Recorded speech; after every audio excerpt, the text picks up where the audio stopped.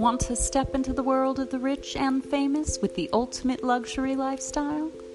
Get a royal subscription to Beverly Hills Magazine today. Visit BeverlyHillsMagazine.com now.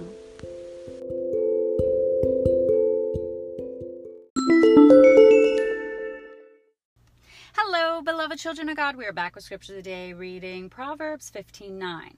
The way of the wicked is an abomination unto the Lord, but he loveth them that followeth after righteousness. And you guys, wickedness isn't just like rapists and murderers, all right? Wickedness is lying. It's sexually immoral. It's, gossiping. It's creating division amongst others. It's sowing strife. You must understand, God's holiness and righteousness is so pure and so wonderful that anything that even veers slightly off that purity is wickedness, you guys.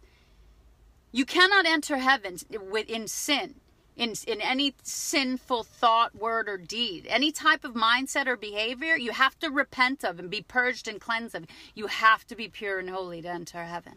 I pray you do.